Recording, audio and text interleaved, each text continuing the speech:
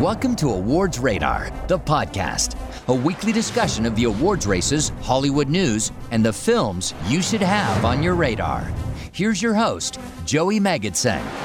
Hey everyone, welcome back to the Awards Radar podcast, now coming to you on the other side of Valentine's Day. So the 28 Days of Love are still going on, but they could slowly form into hate. We don't know now. The holiday has passed. Anything's possible. Miles certainly, which he's here, so he'll say hello in a second, certainly hated what I told him was going to happen with the column next year. So, or the exercise, I suppose. So, still in the love mode though, right? We've been bouncing back and forth. I love my wife, don't get me wrong, but the movies... the important one. Listen, you are a man who in your vows specifically called out that she was wrong about movies. Oh, only sometimes. Yeah. Yes, no, our intrepid editor-in-chief had some very interesting constructive criticism for the column next year that we will definitely be considering from afar beneath some flames. Again, I think as long as I have Kelly on board, that's all that matters. And I can get her on board. You get her on board for some stuff. The Pure Flicks might be a bit. That's why we're going to negotiate on air. But yeah, last week I think I even said it. Did we do this while we were on the air, or was it just before? And if we mentioned it, whatever. If we mention it, you're going to hear it again. Next year, I want it to be 28 films he hasn't seen because I want more of the 13 going on 30s. But next year there's a leap year, so they got to watch Leap Year on Leap Year. We have talked about that, yeah. Yeah. So there's gonna be more of the movies I think people want to hear you react to, and my addendum to that was I need one Pure Flicks movie or faith-based film because I want they got love too, and I gave them a couple options, so we'll see. They all have the same plot, it seems though.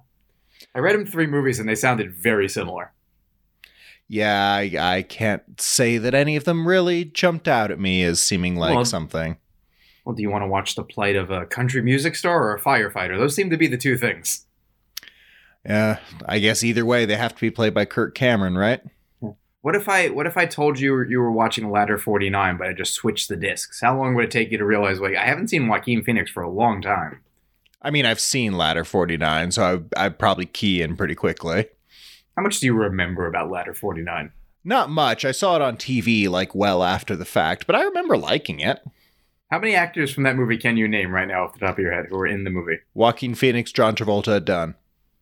Nah, give me a third. That's the 2. I don't got a third. Is Robert Duvall in it, maybe? It seems like the kind of thing he would show up as someone's dad or grandpa or whatever. I want you to be right. But I just looked it up, and I got the third. I had the third one, so we're good. And you mixed up Robert Duvall with presumably Robert Patrick. Oh, really? Paternal role. I did get the love interest right, and I can't believe I pulled that. Jacinda Barrett. Oh, good on you. I would never have pulled that in a million years. She's only in 3 movies I've seen. She's in that. She's in The Last Kiss. Did I just pretend I knew a third movie she was in? Oh no, we got him on the spot live on air, folks. She might have been Poseidon or something like that. One of those big ensembles. Sure. Real memorable stuff is what you're saying. Sure. Whatever. Ladder 49, probably better than Fireproof. Miles will find out next year. We set it up well now. Oh, it's so nice that you have dreams. Listen, we'll talk. We have almost 12 full months to make this happen. And listen, this is all part of the negotiations. You'll have to,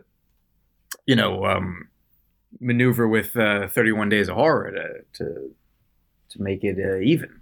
Yeah, I've already started feeling movies. I've already started feeling like the kinds of things I can get away with in 31 days might be not as flexible as it used to be, because now I'm going to be feeling it a few months later.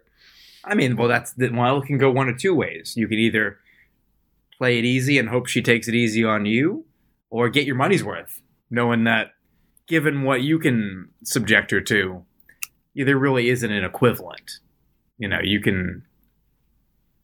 Well, yes and no. I mean, hers is the 13 going on 30s are the stuff I really struggle through. Mine is Audition. Yeah, you can be like, I'll trade you. I won't show you Salo, and you can't show me just 27 Friends. Dresses. Oh, Just Friends. There you go. I'm about to say 27 Dresses. I think your brother even suggested. I think that's got to happen. Yeah, well, on the 27th, Natch.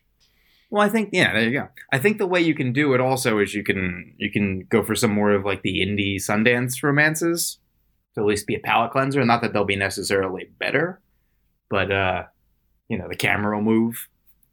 Right, exactly. Get a little bit of cinematic flair in there. Exactly. An actor with facial hair. Oh my God, could you imagine such a thing? I see like 7 of them every time there's a festival. Yeah, I can, unfortunately. I was watching 1954's Sabrina, like literally just before starting to record. And there's a quick moment in there where Humphrey Bogart's in his office, like shaving.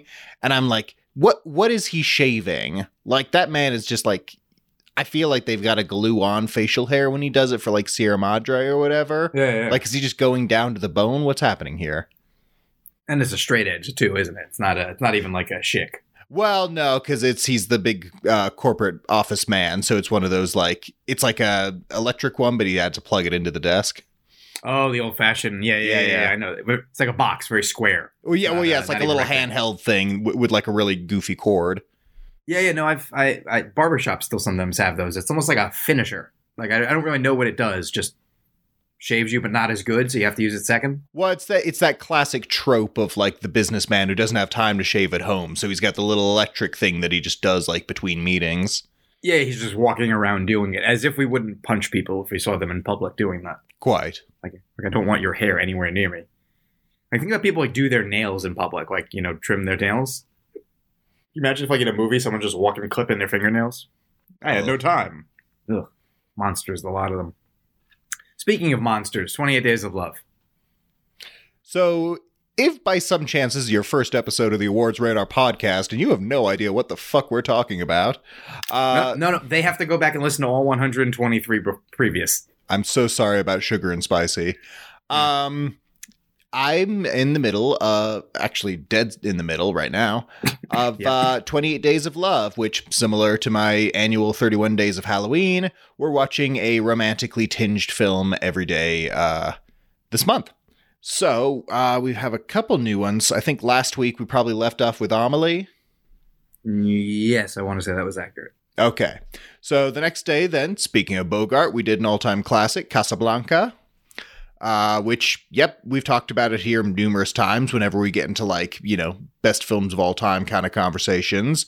It constantly shows up there, and every time I watch it, it just re-justifies itself to me. It's a masterpiece. It's amazing. Yeah. It's like also enjoyable among like just being great. It never felt like homework.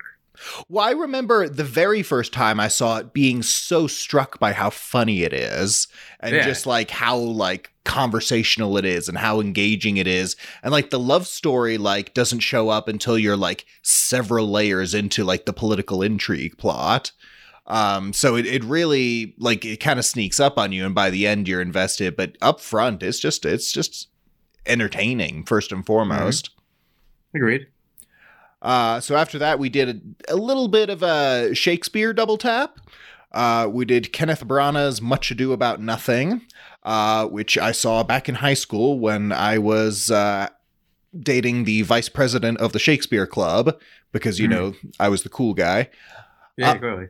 And it's fun. Listen, Kenneth Branagh's a ham, and he's in his element when he's doing Shakespeare, and this is...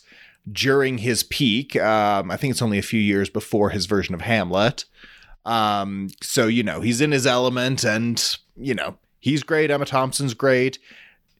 It's great to see Michael Keaton get to reprise Beetlejuice in something, if not a direct sequel. It's a fun time. It's your tolerance for Shakespeare may vary, but I find his adaptations very enjoyable. Yes. We will probably talk more about Michael Keaton reprising his roles later. Do we have to? Yes, because you're finding yourself more in... We didn't talk about the James Gunn slate, I don't think. No, we'll get to that when we talk about... So, spoiler, we'll talk about the Super Bowl commercials, because Miles probably only saw them online, and I saw them in context. So I'm curious if there was any disconnect there. And that'll lead us to the slate because we actually didn't discuss it. Well, I think we might have discussed it, but we didn't do it in, like 4 people. Not on air, yeah. No, so a couple weeks late. Here's what we think about DC. We forgot that we have to do it in front of people. Yeah. Well, then let me finish up here. So after Much Ado, we did 10 Things I Hate About You, a bit more of a modern take on Taming of the Shrew. It's a classic. It's one of the best high school comedies of its type ever. Heath Ledger, R.I.P. He's an absolute dreamboat. You're lying if you say otherwise. I don't care what your orientation is. No, there's a lot about that movie that is iconic because of that performance. Oh yeah. No, Not that everyone else isn't good. I think it might be both of the female leads' best work. Probably, yeah. Joseph Gordon-Levitt is great, but it's not, I mean, he's done better stuff because he's had more to do. But for a role that's very comparably throwaway, he's also a ball of charm. And they bounce off. All 4 seem to bounce off each other really, really well. Yeah, well, I mean, for the first half of the movie, he kind of tricks you into thinking that he's the main character. And it's not until they really get into the Julia Stiles, Heath Ledger stuff that you even realize that they're the main characters. And that Joseph Gordon-Levitt and his love interest just kind of fade into the background a little bit. Excellent cinematic dad also. Oh, one of the best. One of the best. Just put on the pillow. Or the belly. I forget what they call it. Oh, the belly. Yeah. Yeah, just put on the belly before you go out. So good. Good stuff. After that, we did one of my most pleasant surprises of the whole experience so far, which is Steve Martin's Roxanne, his take on Cyrano. I had seen the scene online of the insults in the bar, which is, funny in isolation, but otherwise I knew that he had done it, but I had never seen the film and I never really knew anything about it. It's a riot, man. It's so much fun. It's got a lot of really just solidly constructed gags, the kind of thing where a movie could still be a legitimate romance, but also just be really fucking silly from time to time. A real good one should. Yeah, it just finds a great balance there. I don't know. I had a really fun time with it, and it kind of caught me off guard too. It does the rom and the com. Exactly, and it nails both. Which, side note, there was a recent How Did This Get Made episode on Wild Mountain Time from a couple years ago, where they described it as neither rom nor com. But I think Miles might have to be the judge next year. Well, yeah, remind me and I'll put it on there, because I definitely remembered it existed before you said the title just now. Oh, it's Emily Blunt and Jamie Dornan. And it has one of the most batshit insane twists ever for a rom-com. So you'll like that part because you'll be baffled by what happened. Oh, we could maybe do a little block for you of twist rom-coms. Oh, God. Because there's another in the Are there 28 though? No, but there's at least 2 that I just thought of because you haven't really dug into the Nicholas Sparks of it all. No. I've seen The Notebook. I like The Notebook. Well, you saw the good one. That's not fair. Well, yeah, it's fair to me. Yeah, exactly. But you need to watch Safe Haven. Oh, God. Because it has an all-timer of wait, what the fuck? To the point where I think you'll be glad you saw it because you'll now live in a world where somebody thought this was a good idea. Fair enough. Should I throw on the Matthew McConaughey fishing video game movie while we're at it? It's not a rom-com, but you really should have that one in there somehow. Yeah, we'll figure. Oh, you know what you could watch? You know what you might like more than you thought? Failure to Launch. Failure to Launch? It's one that came up. Yeah, because it's McConaughey and Sarah Jessica Parker. But McConaughey's parents are Kathy Bates and the football player / sports commentator Terry Bradshaw. And it's just those 3 individuals sharing a scene is like a Mad Libs game, and it works. It's charming. There's a baseline for someone who has charisma. I think the problem you'll run into is a lot of these people are black holes of charisma. They just look good. Or one person is doing a lot of the work. Yeah, we've had 1 or 2 already where one person's doing the heavy lifting and the other person or persons are kind of just a black hole of charisma. Who is Amy Adams opposite in Leap Year? Matthew Good. He's good. He's always good. You wanna keep that statement maybe in your back pocket a little bit? He's been in bad. I mean, he was the bad guy in Watchmen. Like he's not done above good things, crap, but he's good. Yeah, we'll see. It's like I like him more often than I don't. Fair. We'll test that theory. Wild Mountain Time is made by John Patrick Shanley, though. Oh well, then I don't like it. Guy behind Doubt and Ghost and Somehow I doubt I'll enjoy it. Yeah. Well, keep that in mind that like you've seen him do good to great work, right? No, I've just seen Doubt, which I didn't like. No, oh wait, Moonstruck. Have you ever seen Moonstruck? No.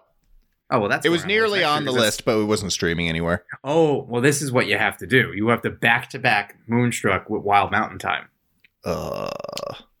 Okay, well you sit on all these wonderful ideas for next year, and we'll discuss in January. I'm so consistent with being able to remember the things we plan on doing. Oh yeah. But should I? It will definitely work. So quickly, John Patrick Shanley, Moonstruck, The Five Corners, which I don't think any of us have seen, The January Man, which is a movie with Susan Sarandon. All right, cool. Joe versus the Volcano is him. Alive is him. Oh, We're Back a Dinosaur Story is him. Is it like he directed that? He wrote it. He wrote it. Okay, still. And he wrote Congo. Well, you know, sometimes you just got to get out there. I mean, when you watch Wild Mountain Time, after you've watched Moonstruck, you might think about Congo is the thing. Oh, I'm really not underselling it when there's a thing in the movie where you go, wait, what? Come again? You might rewind. But that's for next year. What else do we have for this week? For this week, after Roxanne, we did Once, which I've been trying to show Kelly for a while. I love it. I've loved it since it came out. I used to own the soundtrack on CD. I don't know where it ended up. But she adored it. Although, as I've quickly learned, not that I'm super surprised, anytime one of these doesn't end with a clear-cut happy ending, her response tends to be something on the lines of, "What is this horse shit?" So she likes a more conventionally happy ending for her romance, which is why she wasn't thrilled the way we started the month. But this one she really liked a lot, ending notwithstanding. And how could you not? It's beautiful. The music's great. They're both so charming. It's an easy win. Sure. I like the dynamic because it reminds me, it's the only time we'll probably have this comparison.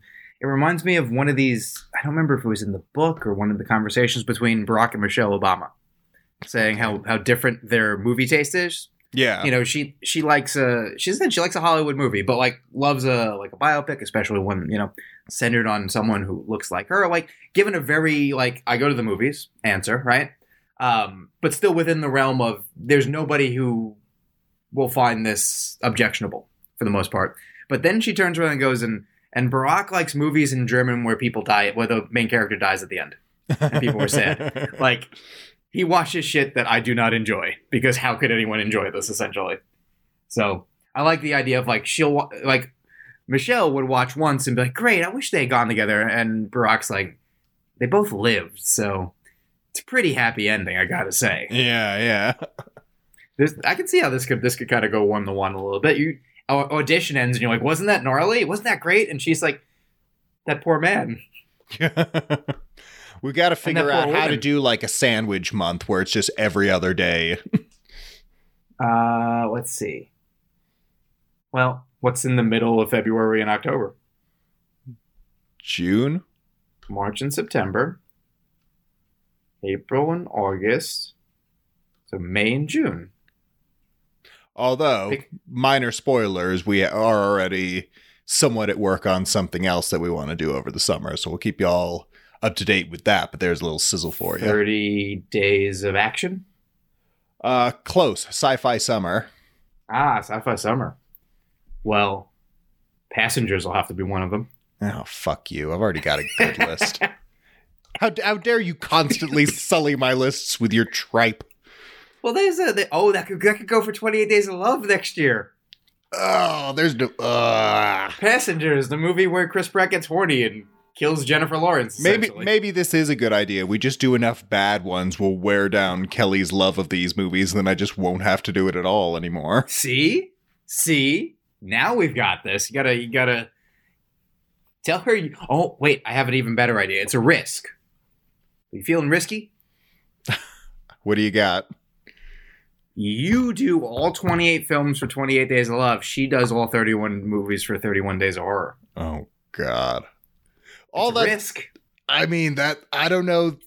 High risk. I don't know if it's high reward. I think I'm going to end up watching a lot of crap is what's going to happen there. And she'll get to watch all this classy French stuff, and I'll be over here like, oh, Night of the Scarecrow Part 3, huh? All right. She's like, so we'll be watching Jennifer's Body 7 times for 31 Days of Horror, because it's kind of a romance also. I could see. No, her take on it would be Hocus Pocus for 31 days. No, I'll veto that. It's not a horror movie. Well, we've had it on the list for 2 years. I know. Still not a horror movie. No, but it's always been horror or horror adjacent. It's just because it's scary to children. Whatever. I mean, listen. It's the aesthetic. If it's got a spooky aesthetic, I count it. Sure. I rarely make requests for the horror one, except when we... Except when he makes me watch a VHS sequel that I never wanted to watch. It was mainly because Steve had watched it. And I was like, oh, there's a ready-made one for one of these weeks, and you definitely haven't seen it. Yeah, so you were hyping up Ratma well before that. Well, I needed to get you to watch it without kicking and screaming, and it is either way the best segment. I mean, Ratma's cool. Best of some slim pickings, sure. Hail Ratma, that's what I say. Anyway, let's see if we can get through 2 of these in a row before a 10-minute tangent. After once, we did one that's been on my to-see list for a very long time. Finally got around to it. Harold and Maude. It's very indie, very quirky, very dark humor. I quite liked it.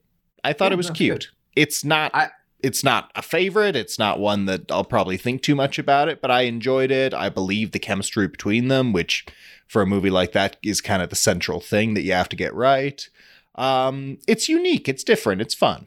You didn't get a creep vibe out of it? Not as much as I got out of the following day's film. No.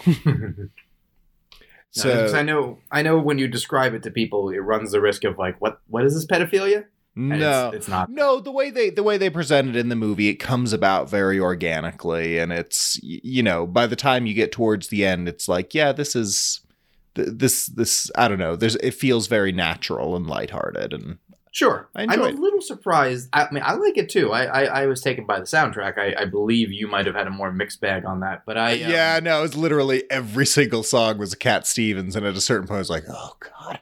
I love every time it kicked in is just like, no, this is. I do love Homeboy's stuff sounds too similar for me. Well, that's what I kind of like about a single artist soundtrack. Isn't that Well, see, it works when like Simon and Garfunkel did it for The Graduate, but sure, that's in this best use. It's like, it's just, I don't know. It felt like the same song over and over again, a little bit, interrupted by the end credit song from Extras somewhere in the middle. Sure. You know what does it better than I think people remember? Away We Go, the forgotten Sam Mendes movie. I forgot it so much I went back in time and never saw it in the first place. Oh, does that count as a rom-com? It's a romance. They don't really have to be calm. I wouldn't call any of the before films comedies. I mean, Away We Go is closer comedy than romantic, but if it's about a relationship, it's probably valid. I would listen. See, I'm a benign dictator. There's a benevolent dictator. Huh? You can have that one on the list next year. That'll be a fun compromise pick. Oh, lucky me! Does that count as my choice? I think this isn't as. I think you underestimate how much less fun this is for Kelly if she's not the one curating. That's true, but I just need to rope her into remembering that causing you mild agony is enjoyable for her. Well, she did have a very good time last night because I teed you up. He teed me up, yes. So last night was Valentine's Day. We're recording on Wednesday. You'll be listening on Thursday. Very good time. We went to the historic Lobo Theater, and saw There's Something About Mary. And maybe she got some laughs from the movie, but Kelly spent most of the night laughing at me for all the different faces I was making, reacting Had you not to seen it? This was my first time. Interesting. By the time I got to the end, I realized that I had seen large chunks of it on TV, mainly from the second half. So I knew how it sort of wrapped up, and I knew the gist of it, but I'd never gone through the whole way. I don't know that I dislike it, but I wouldn't say I liked it either. It's Farrelly Brothers. It's very Farrelly. It's very Farrelly, and it's one of those things where it's like, I don't know, every now and then you'll get a really clever or funny bit or a really sincere moment, and then just like hardcore back-to-back 3 of the most like insensitive or just like off-putting or like just really unpleasant moments you've ever seen in your life, and then like rinse repeat. Yeah, they're decent at their romance, and they're like when they want to have heart, as some of the scenes in this movie show. And also I think Shallow Hal, some of that is well done, but yeah, Shallow Hal is a good example of they also love a racial stereotype. Or they love just like some really gross humor. Like some of the stuff they do at the expense of the mentally challenged. I was about to say, they don't seem to like the disabled. Oh man, it was like, I was really glad that the one character was revealed to be faking it, because the running gag where he's trying to pick stuff up, like I was just squirming in my seat, so uncomfortable. And she was enjoying watching you squirm. Yeah, very much so. And remember the hair gel and all the, While you were watching the jizzy hair gel scene, remember that one of those 2 people who birthed that film has an Oscar. Yep. And when they decided it was a great idea for everybody to look at Ben Stiller as he injured himself with his zipper, one of those 2 men directed a movie that won Best Picture. Oh yeah. Seen within that context, wasn't it art? Well, Keith David looked like he was having fun. And maybe that's the important thing. How do you feel about the zipper scene? Does it go on too long? Oh, it goes on for fucking 100 years. It's torture. I remember seeing it the first time and being stunned how long that scene goes on. Well, that was the thing, and I think that was it for a lot of it. Is like, oh, these aren't jokes. These are just like scenes where like it's not like he even does anything wrong. It's just like one horrible, viciously brutal physical thing happens to him after another for no reason other than just he's there for it to happen to, I guess. Like, yeah, that's the main downside for me is I don't like they're very mean to that character. It's mean-spirited in that sense. Well, not only that, he's not a super interesting character. I mean, I never like Ben Stiller as a straight man. I always think it's like the least interesting thing you can do in a comedy. And even by those standards, he feels pretty paper thin here. But even he's written just to have things happen to him. Oh, totally. But I'll still take that over the Matt Dillon character who, like, I literally every time he opened his mouth, I wanted to heave. Yeah, it's a big swing. They miss, but it's a big swing. I mean, listen, he's doing the best Johnny Drama performance that anyone could have ever given. But they could have had his brother. Well, honestly, his brother would have been a better fit. His brother was like, I know this role. I got it. Oh, this is me. I relate to this character. Yeah. You guys just want to take clips from the show and like pay me half? Yeah, for real. I don't know. It's, again, not a miserable viewing experience. Don't hate it. But there's enough grossness in there that I don't exactly love it either. And this was in a theater? Yeah. So pretty packed, like, and most of the people around us were into it. I was about to say, you're surrounded by fans as you're, like, watching individual scenes where you go, how could anyone like this? Yeah. I will say, best scene in the movie was, like, the one scene cameo by Richard Jenkins as the therapist sneaking in. That's really good. I thought you were about to say Brett Favre. No, I mean, that's a kind of a fun bit because they reference Brett this whole time. I mean, he's a terrible actor, but what do you I was about to say, that's the thing. He is maybe one of the worst actors ever committed to film. Well, yeah, and, like, but I get that's not why you get him for that scene. Like, he should have been in the room. Yeah. Yeah, there are a few Room-esque moments for sure. If when they, I was about to say inexplicably, but we know why, switch out the actor playing that character towards the end of the room. Yeah, just swap in Brett Favre. If it was just Brett Favre at the end, would the movie make any more sense or less sense? It would be exactly the same. Exactly. And it would make maybe a little less sense just because he's a name and it's like, what is he doing here? And now it's distracting. Can you imagine? But would you put it past? I know this is another tangent, but we'll end this one in a minute. Could you put it past Tommy Wiseau to have somehow had like $2 million to pay Brett Favre to show up in that movie? No, I mean, because the movie somehow cost $5 or $6 or something like that. Oh no, and he pulled it all out of his pockets. Yeah, no, it's outrageous. But yeah, that's the other thing. Everybody got paid. Everybody got paid.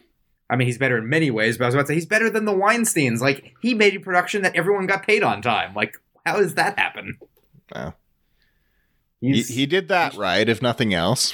Well, he's got to do something right. Did you ever hear him when he saw The Disaster Artist, what his response was?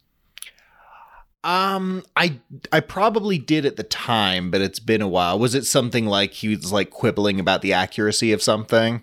No, it was even more Tommy of it all, because Dave Franco was on Maron. He did Maron like right after talking to me, I think. So like, sorry, Mark, I took all the good questions, I'm sure. See what I did there? Because Maron's a much more famous and bigger name. But he talked about making The Disaster Artist and saying that they're like, well, that guy's wild. How did you like navigate him? And they said basically they were very like kind of leery of showing him the movie at the end because, you know, he wasn't saying it out loud, but like, he's a crazy person. Like, what's going to happen? I'm like, I don't know that he can stop the movie, but like, he could probably harm it. And they wanted to see, like, can we send you a DVD? Can we, you know, they wanted to show it. He's like, he wanted to watch it at the premiere. And they're like, oh no. All right. So he goes to the premiere. He goes there, he watches it. And he comes out at the end. They go, Tommy, what do you think? And he goes, I approve 99.8% of it. And they're like, all right, well, what's the 0.2%? He goes, there's a couple of scenes at the beginning that are too dark. You need to work on your cinematography. And they look at each other and they realize he was wearing his sunglasses when the movie started. There it was. Like, yeah, it was some sort of like little quibble like that. That was like, yeah, oh, okay. Like also like, did you watch the movie, Tommy? Or, all right, cool. Could you put The Room for 28 Days of Love? I did suggest that, and I think we might next year. There we go. I mean, if that movie's about anything, it's about love. Well, lust. Inexplicable, unexplained lust. Mm-hmm. Sex that just happens because Tommy Wiseau thought it was a good idea. It happened the way it happened. I would love that out of context to pop up. Sex that happened just because Tommy Wiseau thought it was a good idea. Well, it was either that or him becoming a vampire that drives cars off of rooftops. So, you know. Exactly. Or maybe I'm a vampire. We see. And then the last tonight, right? And the last one is tonight. Yep. Which is I saw the original Sabrina by Billy Wilder. I have owned this film for over a decade because I got it as part of a box set and just never got around to it. It's good. It's cute. It's very charming. Have you seen the new one? No, okay. That was the only one that Kelly had seen. But she didn't remember it very well. Oh, I was about to ask if she had any remarks on the comparison. No, right. She seemed to like the new one though. I mean, listen, you got Aubrey Hepburn, Humphrey Bogart, William Holden, Billy Wilder writing and directing. Like, this is like the classiest of classy, like middle of the century Hollywood. And you know, it plays well. It's very romantic. It's very, you know, the dialogue's nice and sharp. The actors are really good. Like, it's wafer thin and there's not a lot of complexity to it, but it goes down very easy. Yeah, that's a good way of putting it. All right. Do you want to say what's coming up next week, or just we'll tell them next week once you do it? Well, I already tweeted about it, and you'll hear about it on the podcast. I know. That's why okay. So yeah, you can, if you want to find it, that information is readily available. Or find me on Twitter at Miles on Film. That's MYLES on Film. You just have to now do it again in an hour, so joke's on you. All right. Before we do questions, let's talk about James Gunn and the Super Bowl trailers. So let's do the trailers first because we can rearrange to talk about that. We have a post with most of them on there, so I'll go through them. There were one or two that I think there's really only one or two that I have anything to say about, but go ahead. Yeah, well, we'll go through real quick. So stuff that I know played that we didn't mention on this post because I'm referencing the post. Cocaine Bear. I see it on Wednesday, so we'll talk about it in a couple weeks. I'm sure you'll have seen it by the time we do an episode on it. Probably. Yep, looks fun. I don't think they showed anything new from memory, or it's mostly the same stuff. No. There was one or two other things that I think they weren't included, but they were just that. So, yeah. Let's see. Scream 6, the big game spot. You are not interested in that franchise. I think it looks interesting. But also, like, you know, I gotta see it to know what they're up to. Because they never in the trailer tell you what their thing is in a Scream movie. Right. Dungeons and Dragons, Honor Among Thieves. I couldn't care less about this movie, honestly. Oh, really? I'm quite looking forward to it. Yeah, but, you know, the fantasy of it all is more, I think, your bag than mine. True, but I think I'm more looking to it because it's the team behind Game Night, and like I'm hoping they bring a little bit of that energy into it. Sure. Which it seems a little bit like from just the Chris Pine character alone that might be where they're going. It's possible, but they also, you know, write Marvel movies too, so like... Oh, yeah, but like the ones they wrote are like the great, like funny Spider-Man ones. Yeah, you can tell where they're going with some stuff. We'll see. I just the source material is not my thing either, so I'm welcome to be wrong. 65. Very excited. Yep, they're really just kind of showing the same stuff, but what else do you need to show besides there's dinosaurs? I'm going to skip over this one because it goes to what we're talking about. I'm going to come back to that one. Transformers: Rise of the Beasts. Oh yeah, it's another Transformers movie. Yeah, I feel like after Bumblebee, none of us know where we stand on Transformers anymore. Yeah, they made one that we didn't hate, and they're like, "Well, we're done for a while." You're like, "What? What? Can't you just do that one?" I'm also thrown off with this one because when I was a kid, I never grew up with like the 80s cartoon or any of the stuff where they're vehicles. Yeah. I exclusively grew up with the Beast Wars stuff. And that to me was always Transformers when I was a kid. And then they get into cars and trucks and all this shit. And it's like, oh, I don't care about that. Give me a gorilla fighting a T-Rex that turns into a robot. Well, there you go. We got a gorilla at least. So, if there were going to be a Transformers movie made for me, this is probably as close as it gets. We'll see. As long as they're aiming closer to Bumblebee, I'm willing to at least watch it. Agreed. Indiana Jones. Yeah. Again, they didn't show us much new. Yeah. I think it's really the introduction that, you know, a lot of people watching the Super Bowl like, wait, there's a new Indiana Jones? There's a lot of that, I think. I would be very curious to know the metrics for how many people Googled how old is Harrison Ford right after that aired. It's about 3% less than Googled is Rihanna pregnant. Apparently that was that was a whole big thing. Yeah, I mean, we remarked it watching, but didn't like then go and look up the information. Creed 3, I see this on Friday. Yep, I haven't seen any of them. I haven't seen. Yeah, do you know that I have that major blind spot where I've never seen any of the Rocky movies? You know, first Rocky is a romance. Yeah. Well, I think Kelly and I have been maybe talking about maybe this is the one that gets us to truck through the series, since I think that'd be an interesting way to do it. Yeah, and also like because I've been wanting to watch Creed 1 and 2 because I've heard they're legitimately great, but I feel like I owe it to the series as a whole. No, you should. And also now they're just Marvel movies because it's Kang versus Killmonger with Valkyrie in the middle. Yeah, there you go. And whatever Stallone's character's name is. Stakar or something. Yeah, from the were they Ravagers? Yeah. Even more. Rocky is legitimately good. It's somewhat of its time, but still, like you'll get why it's a huge successful movie at the time. I think you might be annoyed by Rocky 2. You have a vague idea of what goes on in these movies? I know about all of them. Like, you don't need to run them down. I'm aware of what happens.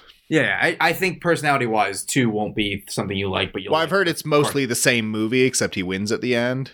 Basically, I think you'll be annoyed by, but I like the fact that that one had a point about it all. 3 and 4 are cartoons, so you'll be thrilled by that. They'll probably be my favorites.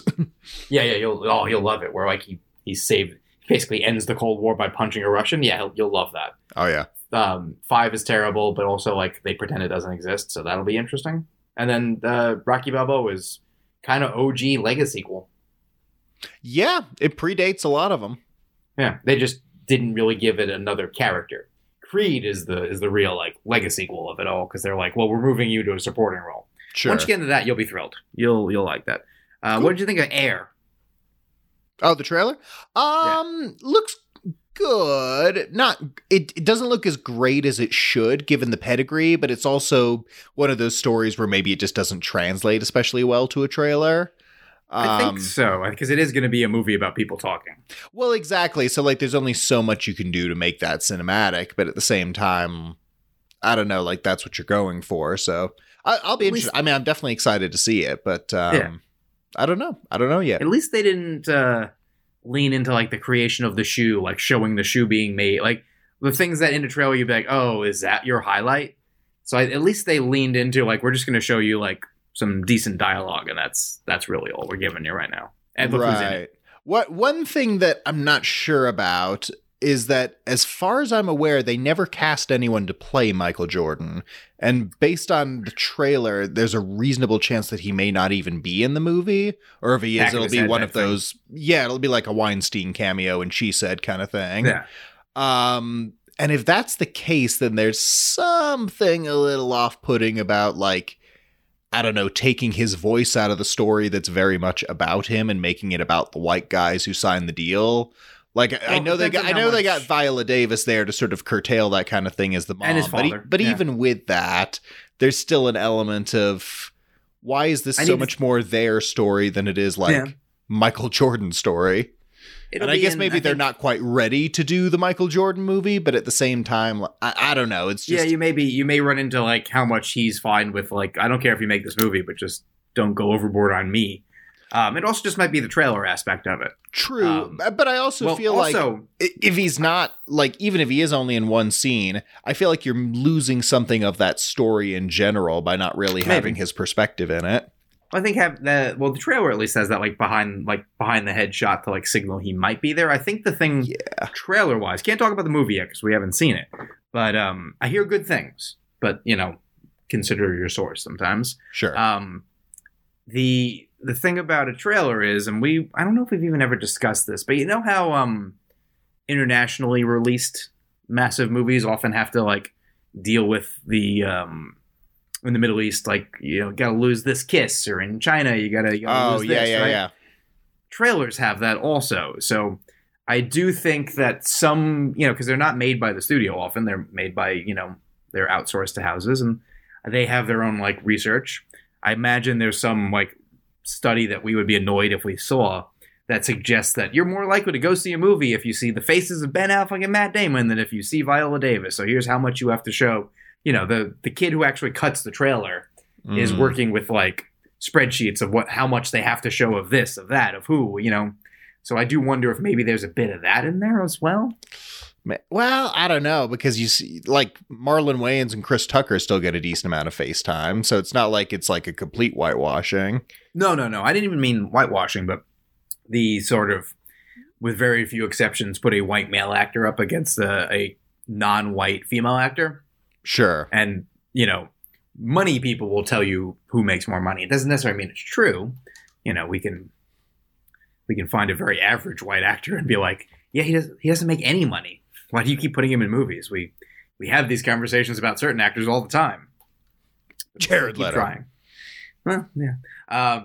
And the other trailer we can talk about for a second is Fast X. We have the inverse of me being like, I don't care about these movies. Oh, I'm so excited. It looked like a car flew, and I was very puzzled by it. Oh, man. Well, my favorite part is the bit where there's the two helicopters on him, and he swings them into each other. Oh, because cars do that. That's the kind of insane bullshit cinema that I'm here for, and that is what these... When they're good, these movies can deliver them in spades, specifically the 5 through 8 era. It's been a little rocky since, ironically, The Rock left to do the spin-off and then, try and not fail more of them. Try and fail to take over the DC universe. But I don't know. I just have so much fun with them. And this one, it's the beginning of the last 2 films in the series before they reboot it with his son or whatever. And I don't know, it looks pretty epic. Jason Momoa's character looks super flamboyant. I'm here for it. It's got cameos from like half of everyone who's been in any of them before, and just, man, some of them have aged and some of them haven't. And I don't know. It just looks like a big, fun, silly time, and that's what I look for from these movies. Speaking of Guardians of the Galaxy Volume 3, but also... That like, one's going to break my heart into a million pieces is what that one's going to do. Yeah, there's like 2 people dying in that movie, isn't there? Oh, minimum. I think 3. he might go. I mean, remember the Suicide Squad? He killed a whole team in that one. He don't give a fuck. Yeah. Great use of music. Like the TV spot just goes for the joke of like Drax on the couch, but the trailer is very good. And boy, are we going to be upset watching how Rocket became Rocket. Oh my God, that's going to be... Well, and I'm sure I see that adorable otter that they've paired him up with, and I'm like, something horrible happens to that otter. I know it. Or he dies saving the otter, right? Yeah. Well, it looks like flashbacky because he looks younger in the shots with the otter, so I suspect that's like a cellmate. Oh, this is going to be like a fellows or somebody maybe who didn't make it. Last of Us DLC situation. Yeah, exactly. It's the Storm Reed character. Which, give us a second. We'll come back to that in a minute. Yep. Guardians looks great. Yes, that's my favorite of the group. And then something sort of James Gunn related, because we're going to talk quickly about the movies he announced. Actually, if you want to pull that up, you can give the sort of rundown on that one. Oh, I've got it memorized. Okay, good. I've been thinking about it a lot. Yes, because the other one is The Flash, which Miles has complicated to. I don't even know if they're complicated feelings so much as like feelings about, and I imagine it's weird for him because the movie is sort of rehabbing its image on the fly, and I don't know that you were particularly keen on that to have happened. No, not especially. I think up until this trailer, my feelings were not especially complicated, but now they have become recomplicated by the fact that it actually looks pretty good, which is fucking difficult for me. Trying to take a moral stance on this fucking crazy person who spent 2 years terrorizing and kidnapping people. But hey, let's stick them as the face of a massive...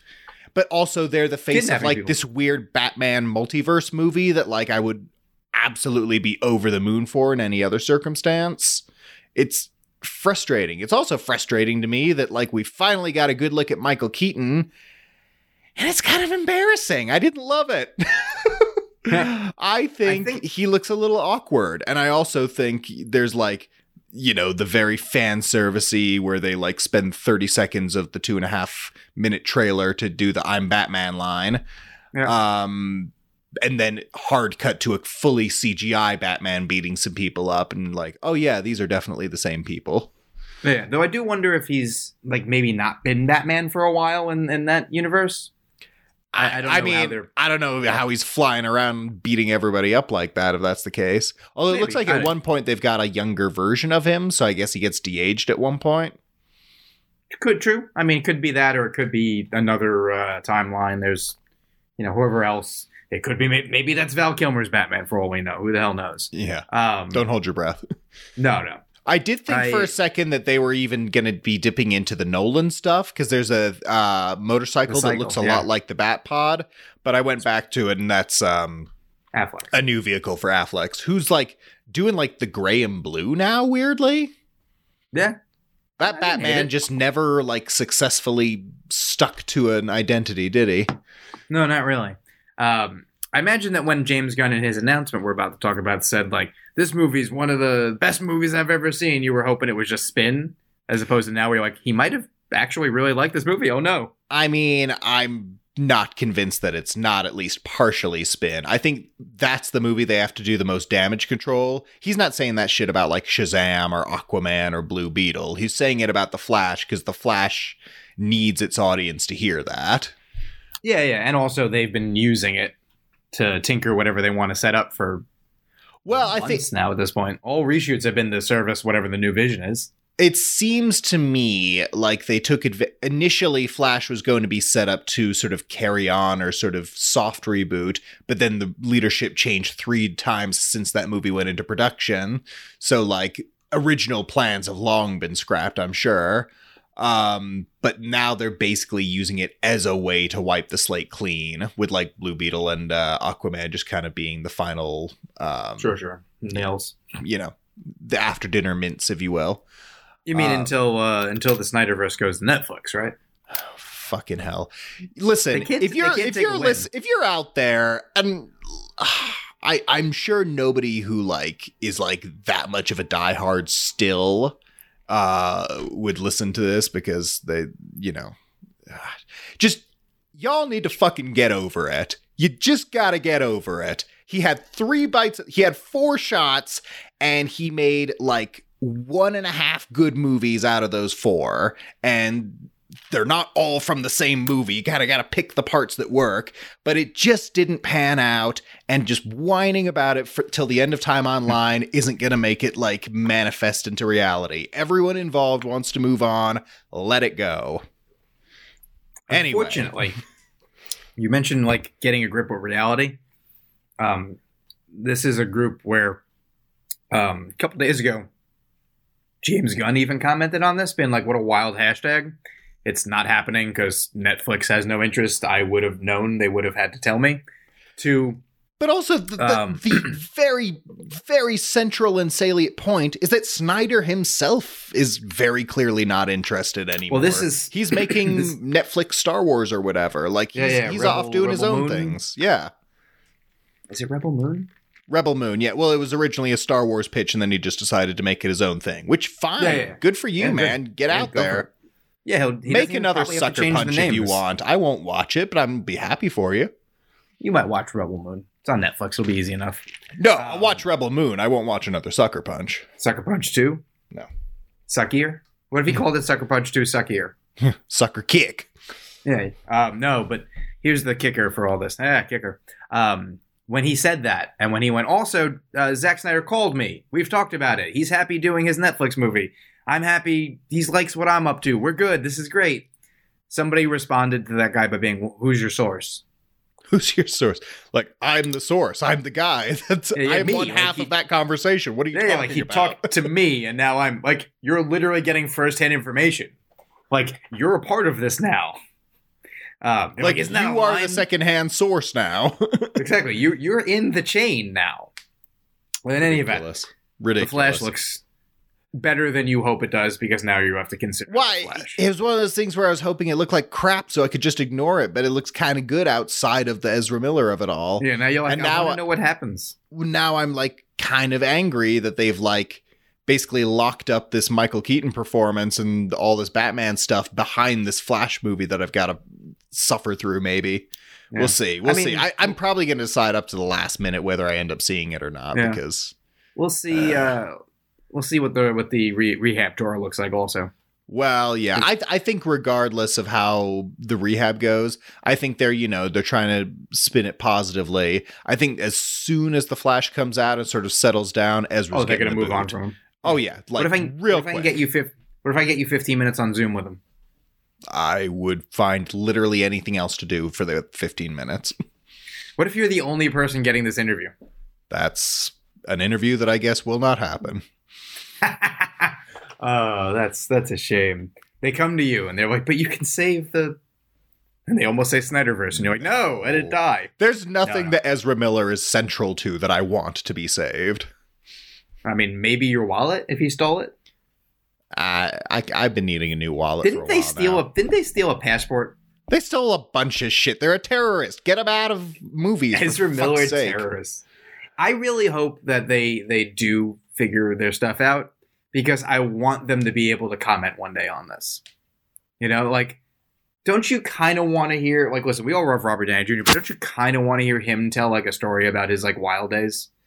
Like, yeah, but I would argue that Robert Downey Jr.'s wild, like, being, coked up and doing crazy shenanigans is very different than, like, kidnapping people and leading a cult. Like, I don't know true.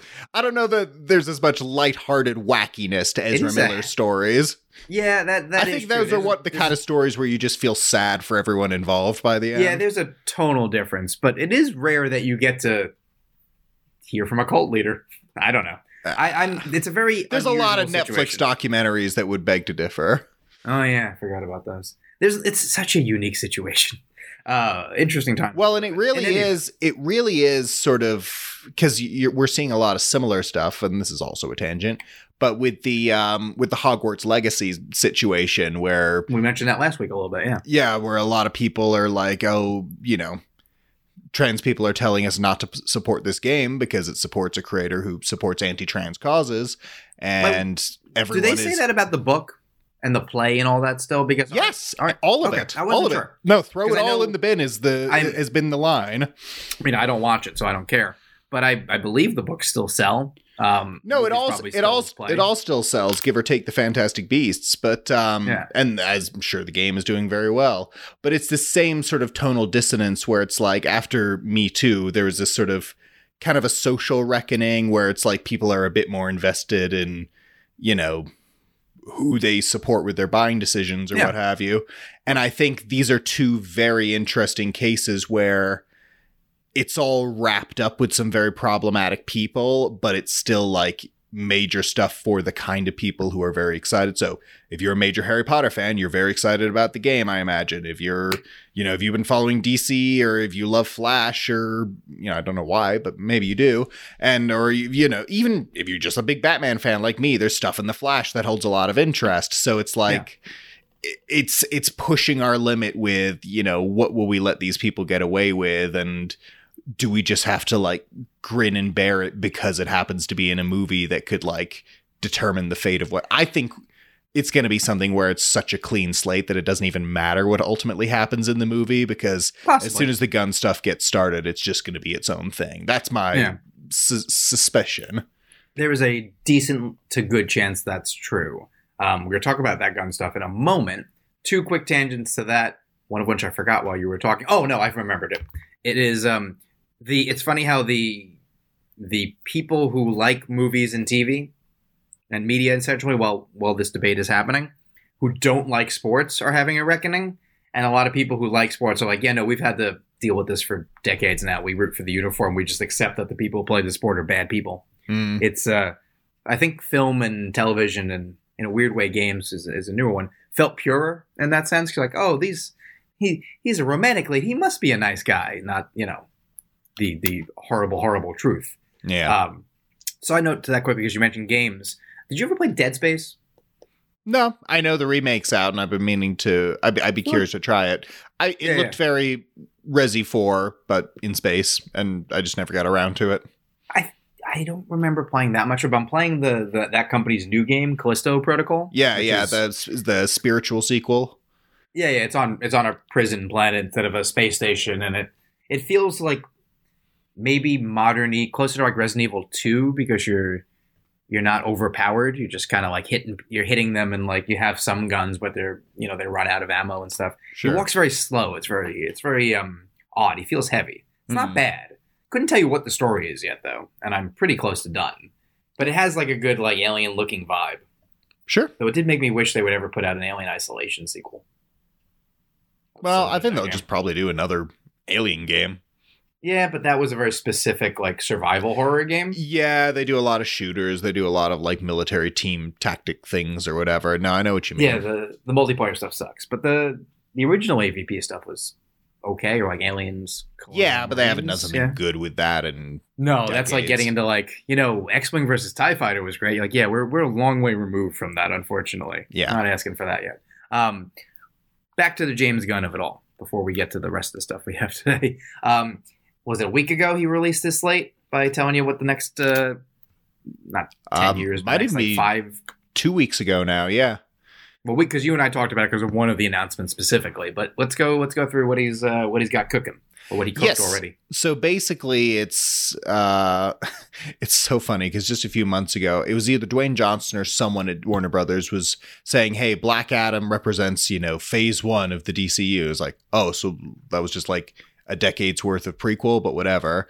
But now apparently Flash is wiping the slate clean. So starting with the new stuff, we're going to get all the stuff that was already finished out this year. And then 2025, that's when the new stuff starts, or on the movie side at least. And so it's Chapter 1, Gods and Monsters, which is very much, reinforced throughout some of the character selections here, which range from the obvious to like the obscure, even by obscurity's sake.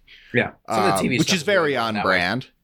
So on the TV side, the one that's, I guess, furthest along and will probably be the first one out is Creature Commandos, which is such a James Gunn choice. It's literally just a team of monsters. When he was like, by the way, I wrote all the episodes of this. Like, yeah, this is like a hobby. But it's like already written and like is apparently well into production. So that to me strikes me as something where that was something they were already working on, completely separate to him taking over. Yeah, that was in the game. That was it. He probably pitched it around the time of Peacemaker. Oh, totally. Peacemaker. Well, and apparently season 2 of that's still in the works, but we're getting a Waller show, which cool. Great. That feels like Book of Boba Fett between Mandalorian seasons. Yeah, and I could see it being something where, like, I wouldn't be surprised if most of the Peacemaker supporting cast is in it, because most of them have worked directly under her at some point, and also her daughter is there, so, like, yeah, surely she would have a role. And John Cena will show up for an episode. Yeah, exactly. Or they'll get a few other high-profile cameos, or, like, she's putting out fires with one thing or the other. I mean, listen. Hawkman or something. Yeah. Like, Viola Davis has always been a great get for these movies. Like, I don't know if that character's off the bat interesting enough for her own show, but I'd be interested to see what they come up with. I don't know I wonder if they pitched her or she was like, I want my own show. It's one of the reasons I'm willing to keep doing this nonsense. It may be a bit of both. I mean, because she's, effectively the DC equivalent of like a Nick Fury, and Nick Fury is now getting his own show on the Marvel side. So, it's one of those things where they can use her as a center point for some interesting stories. Yeah, totally. Also on the TV side, just to burn through that, we got 2 shows that sounded very much like these are going to be like the HBO like prestige shows. So we've got a True Detective-esque Lanterns, and we've got a Game of Thrones-esque Paradise Lost, which is all about Themyscira and Wonder Woman's Island. Not clear yet whether Gal Gadot will continue or not. Probably not. Probably not, because if they're not going to do anything with her for another 10 years, and she's probably not going to be ready. It's been a lot of like, Zachary Levi or Gal Gadot or Jason Momoa. They could all come back, totally. We just need to figure out. No, not at all. Yeah, we just need to figure out what their place in the story is. That says to me that, they might do a courtesy like, hey, it's been 10 years and you're woefully out of shape, but do you want to play whoever again? And they're like, no, well, I mean, I did at the time, but it's been 10 years. Probably not so much now. And I think they're kind of counting on that. I'm a little more into Lanterns just because it's such a strange sound, like Prestige TV. He even mentioned, I think he said True Detective, of like space cops. Yeah, exactly. What's interesting is Space Cops on Earth, because they've been trying to adapt that one for a while now. And obviously we got the Ryan Reynolds movie. That's one of the worst things that's ever been made. And is there a Green Lantern Corps thing still in the works somewhere? No, this is replacing it. Greg Berlanti, who did like the Arrowverse stuff, he was working on the Green Lantern Corps. The original bad Green Lantern. Correct. Well, and I think he actually got a lot of his successful gigs off the back of that. So, all's well that ends well. Sure. So this is replacing that. This is a whole new thing. Yeah, that was like well in, and even had some casting. It was like moving along. Because that was, I think, what was going on with when Snyder wanted to have him in was it the Snyder Cut or was it the original? No. This iteration of the Lantern Corps was well after Snyder. This was like within the past 3 years. Oh, so that was even further behind that one, because he had I remember he had a like we're talking post Snyder Cut announcement. Yeah. Okay. This is proof that there was gonna be a Green Lantern Corps movie around the time the original Snyder Vision was set up, but that would have been around the same year as the Cyborg movie, and we know how that went. True. By the way, Greg Berlanti, director, Life as We Know It, the romantic comedy. Yeah, they've always got a weird one in there, don't they? Don't you want to watch a movie with Katherine Heigl, Josh Duhamel, and Josh Lucas? I don't know that I do. It's 150 minutes long. That's too long. Made $100 million. I've seen it. No. I'm very happy for you. Yeah, it looks a little better than your average rom-com because he's a good director, kind of. But yeah, you can pretend about that one. Yeah. But yes, so So Lantern sounds like it could be cool. Just don't know. I think the casting will determine a lot of that one. Paradise Lost could be something. I need to know more. My least. It's the one that I just don't really. I don't have enough Game of Thrones, but with women isn't enough of a thing yet. So we'll see where that goes. He also could be soft pedaling because they only have the thinnest of an idea so far. Sure. Well, it's just we want to keep the Wonder Woman side of things in play, but we're not ready to jump into a whole new Wonder Woman movie yet. Yes. Which probably same with Green Lantern as well. So I think that's fair. The show that I'm probably the most interested in is Booster Gold. Yes. Which is a very, fun joke of a character, I think. And it's literally he's a loser in the future. He steals a bunch of technology and comes back to the past to pass himself off as a superhero. Which, first of all, you can definitely see, after something like Super, why a character like that would appeal to Gunn. But he's also just a character that opens up a lot of storytelling possibilities and especially some tonal possibilities, because some of these could be quite dark, but I think that'll definitely be one of the lighter ones. That might be the TV I'm most interested in. Yeah, same. Yeah. And on the movie front, we are starting, as expected, with a new Superman Legacy. Mid-20s, apparently they're looking for. Early days at the Daily Bugle and sort of figuring himself out. Kind of doing the Tom Holland Spider-Man version. A little bit. Where it's not as early as you can get with Superman to continue on the story. But not quite doing his origin, which I appreciate, because I could do without another one of these movies where it's 60% origin and then we've got to come up with a threat right at the end. It's even more the Holland Spider-Man of it all. He can just reference in conversation, when I grew up in Kansas. Well, and that's the thing, because Superman's been rebooted so many times and all these characters have we get the gist of Superman as a character. We can just get going. They got introduced new characters and everything. It's all we gotta put the pedal to the metal here a little bit. Yeah. Keep in mind, people, this is coming after they wrap up with Flash, Aquaman. Yeah, this is starting in 2025. Yeah, so those things are separate. He mentioned loving the Flash, and Aquaman and something else got lumped in. They're great. He didn't because this year we're getting Shazam, then the Flash, then Blue Beetle, then Aquaman. Which Blue Beetle they mentioned it was kind of made in such a way where it very much stands on its own. So I think they're just going to lump that in with the new stuff, which could be cool because that's a character that teams up with Booster Gold quite a bit. Yeah. But yeah, Superman Legacy, James Gunn's writing it. Apparently they're courting him to direct, but nothing's set as of yet. Is he courting himself? I don't know, because I can't tell. It's all well and good to show up and be the new Kevin Feige of DC, but Kevin Feige doesn't direct the movies as well as running the overall show. And, I feel like those are very different jobs and require very different sort of creative capabilities. And a part of me wonders whether he'd really want to do it that way or whether he'd rather focus on writing and producing. I suppose Peter Safran can hold down the fort for 6 months if there's a full period where he's off making a movie as opposed to totally, but working. I mean, technically he's currently doing that with Guardians 3, which I have to assume isn't quite finished. He's sitting working on a computer now. That exactly portion of the movie. He's but I feel like you can't quite oversee a whole cinematic universe and also direct. I don't know. It creates the illusion of playing favorites for starters, which not that you need to risk that with Superman, but at the same time, I don't know. It's two different hats, and I don't know whether he wants to wear both hats at the same time. Yep. Well, that's one worth paying attention to as it goes on. Yes. What if he got Zack Snyder to make it? So the second movie he announced was one of the weirder ones, The Authority, which is a group of characters that I know very little about, but they seem to be that Watchmen breed or Peacemaker even, of we've got to protect the world at any cost kind of thing, which feels like it's getting just right up to the edge of being overdone at this point. I mean, The Boys does a lot with that.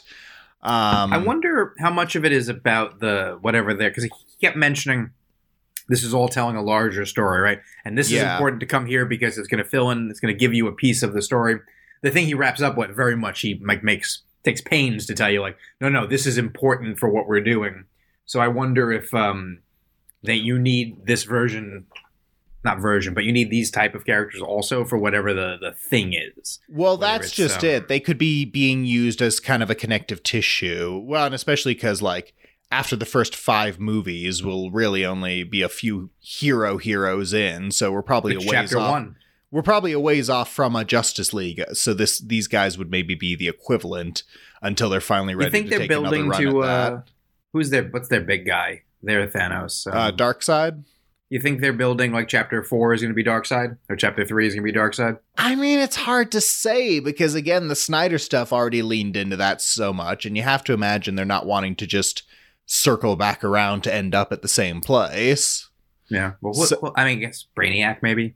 There's going to be a big Brainiac's one of those guys who he always comes up whenever they do a new Superman movie as a possibility, and it never quite goes all the way through, but I think that would be terrific. Or you know, an interesting take on Lex Luthor. Like, those are your two, like, most... Well, it depends. Like, hopefully they don't blow too big of a one for the Superman movie. I mean, I think Zod was the perfect choice for Man of Steel, but then they never went further than that. It's like the current post-Thanos, like, well, who do we have? And, you know, everyone assumed Doctor Doom or there's another big giant guy, right? Was it Galactus? Well, Galactus, yeah, but I think it was established as Kang pretty quickly. Yeah, because there was that conversation of like, well, who are they going to acquire? Like, is Apocalypse also in Marvel, or is that a DC? He is Marvel, but now, he's right? X-Men specifically. Yeah, well, that's like as they started to pull in, like that's what Doctor Doom and all that, like.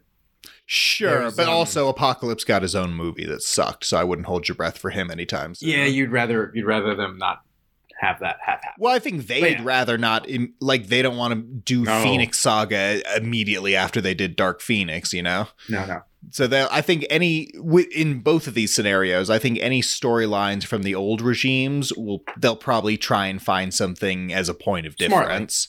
Yeah, smartly. So yeah, Authority, don't know much about them, but it's very interesting that that's the second movie they're going to do.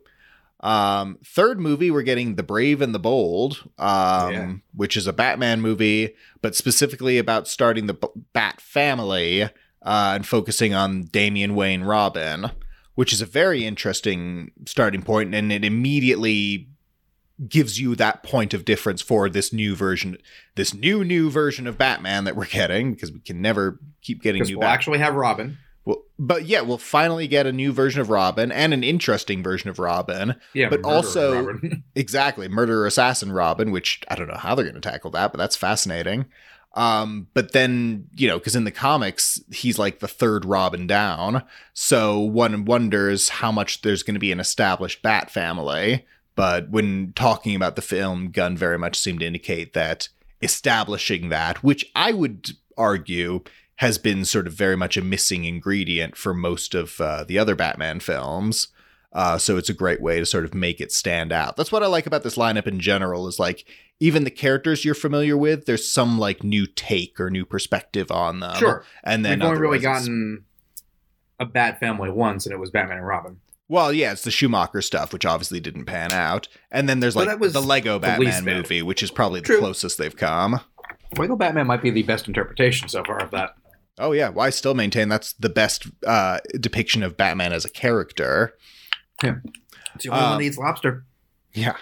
Oh, well, that's the most... Oh, God, I love that scene. Love that movie. Yeah. So, yeah. We're getting that. You know, the Robert Pattinson Batman is still moving forward. Same with New Joker. That stuff's all going to fall under Elseworlds, including apparently the Ta-Nehisi Coates Superman movie is still happening.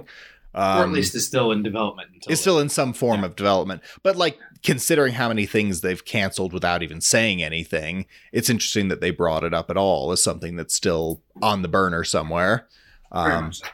But I'm sure that one will get pushed down the goal lines a little further now that there's a bigger priority Superman movie in the pipeline. It's not Don't Call Us, We'll Call You, but it's take as much time as you need. It feels like that. Fourth film we're getting is Supergirl World of Tomorrow, which is a Supergirl-centric thing, but it's based on a very specific comic run that I'm not familiar with, but it's apparently... It's a very new one, right? Yeah, it's much more recent, and it's less of her... Like, she grows up in, like, on like a meteorite or something and like is like oppressed and isn't especially powerful at first and like has to kind of like deal with this whole society. So it's very much her dealing with space stuff and like not having the bright-eyed optimism that Clark Kent has, which is a great way to immediately make her different. So it's not just girl Superman. Yeah, and she might be a way of tying in the Lanterns as well as having sort of like the personality of like the Authority. Like there could be more there going on. Right, exactly. One, potentially it opens the door for a lot of these, like, because you're already opening into bigger, wide space stuff before you've even gotten into like a Justice League. So it's almost like they're starting from around and building in rather than building out the way that Marvel did. Which is, I mean, might as well do it a different way. Yeah, well, listen, you got to try something. They've got a fucking gold mine with all these characters, and they keep fucking it up somehow. And every now and then they accidentally make a good one. And then the last movie they announced, which is very James Gunn, but it's wild to do in the first 5, is Swamp Thing, which, if Twitter's anything to go about, might already have James Mangold potentially going to direct. Which, I mean, it does get in the way of you directing it, but yes. I mean, I'll take the hit on this one. Sure.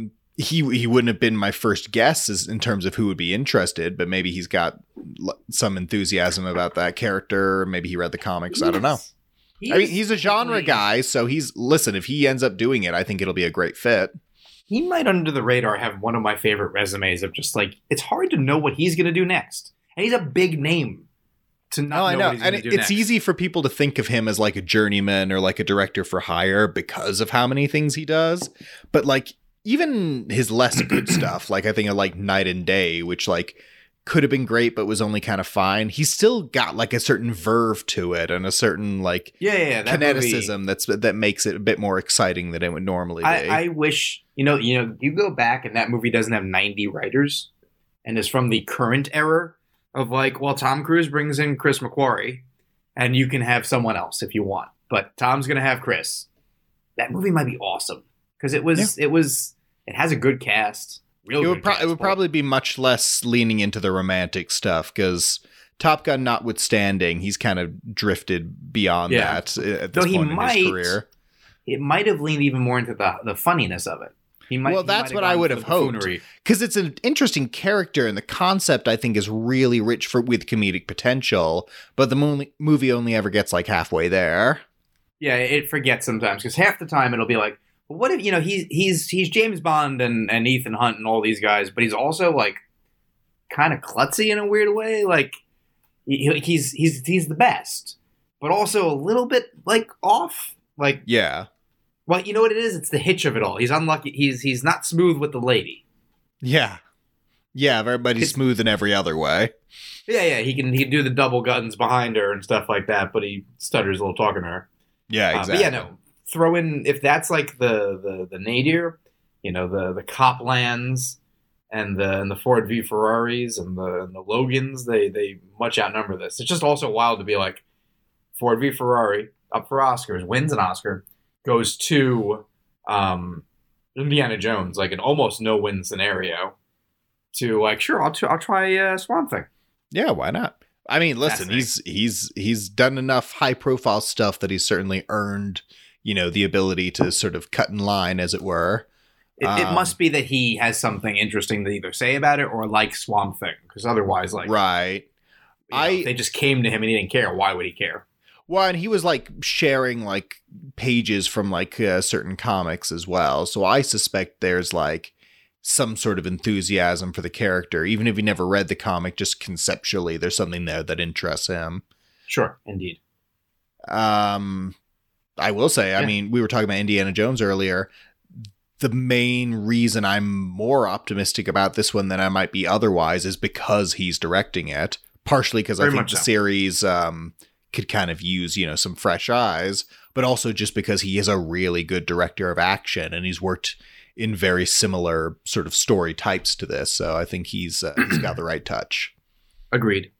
So but that's the James Gunn DC stuff. We won't know more probably for a while, but I think we're all on a kind of wait and see because we've had impressive 10-year plans from DC before, and literally never have they gotten it right yet. So, like, you know, and there could be another regime change, there could be another merger, and it could all go out the window. We just don't know yet. Exactly. But on paper, it's a lot of really interesting stuff. Yeah, real nice paper. Filmholic Face-Off Time from Ryan McDermott, Paul Rudd edition. Ooh. Clueless. He's got a new movie coming out this weekend. Yeah, it's Clueless or Romeo and Juliet. When was he in Romeo? Is he in the Baz Luhrmann one? I believe he is. Who is he in the Baz Luhrmann one? I believe it's a... Is he just like one of Romeo's mates or something? I believe so. I want to say he's in, like, the party scene. But yeah, he's in Romeo plus Juliet. He plays... Hang on, there's a sub-page to his stuff, maybe. All right, Romeo. He doesn't play Romeo. Juliet. He doesn't... No, I'm kidding. Imagine if I was going through one by one. No, he plays Dave Paris, the governor's son and Juliet's fiancé. Oh, okay. So he's in it for like... he would have been... He's in it for like 30 seconds. I believe he would have been Paris in the old... in the original text. Very as opposed small to Dave. Character. Dave Paris. Dave Paris is stupid. Dave Paris. What a stupid movie. I'm going with Clueless, even though I've never seen it. Oh, well, I think I know what's going to be on the list. But I've seen Romeo and Juliet, and I don't like it. Fair. I don't like Romeo and Juliet either. So it's going to be a sweep for Clueless. I want to interview Paul Rudd now just so I can call him Dave Paris and see if he knows what I'm talking about. Yeah. It sounds like a name he makes up in like an Apatow movie. Yeah. Yeah, or like like a pseudonym he's using to hit on women or something. Yeah, he's like, I'm a pornographic actor. My name is Dave Paris. Yeah, like it's one of those things where it's like it sounds like it should be like a code for something dirty, but it just isn't. It's just thoughtless. Anchorman or the 40-Year-Old Virgin. Anchorman has bigger gags. 40-Year-Old Virgin I think works better like dramatically as well as being funny. Yeah, I'll go 40-Year-Old Virgin. Same. Love 40-Year-Old Virgin. Anchorman has the highlights, but it's also way, way dumber. It's one of those things where it's like there's 10 minutes of just amazing like top tier comedy in that, but then you got to get through the other 80 minutes. Exactly. Yeah.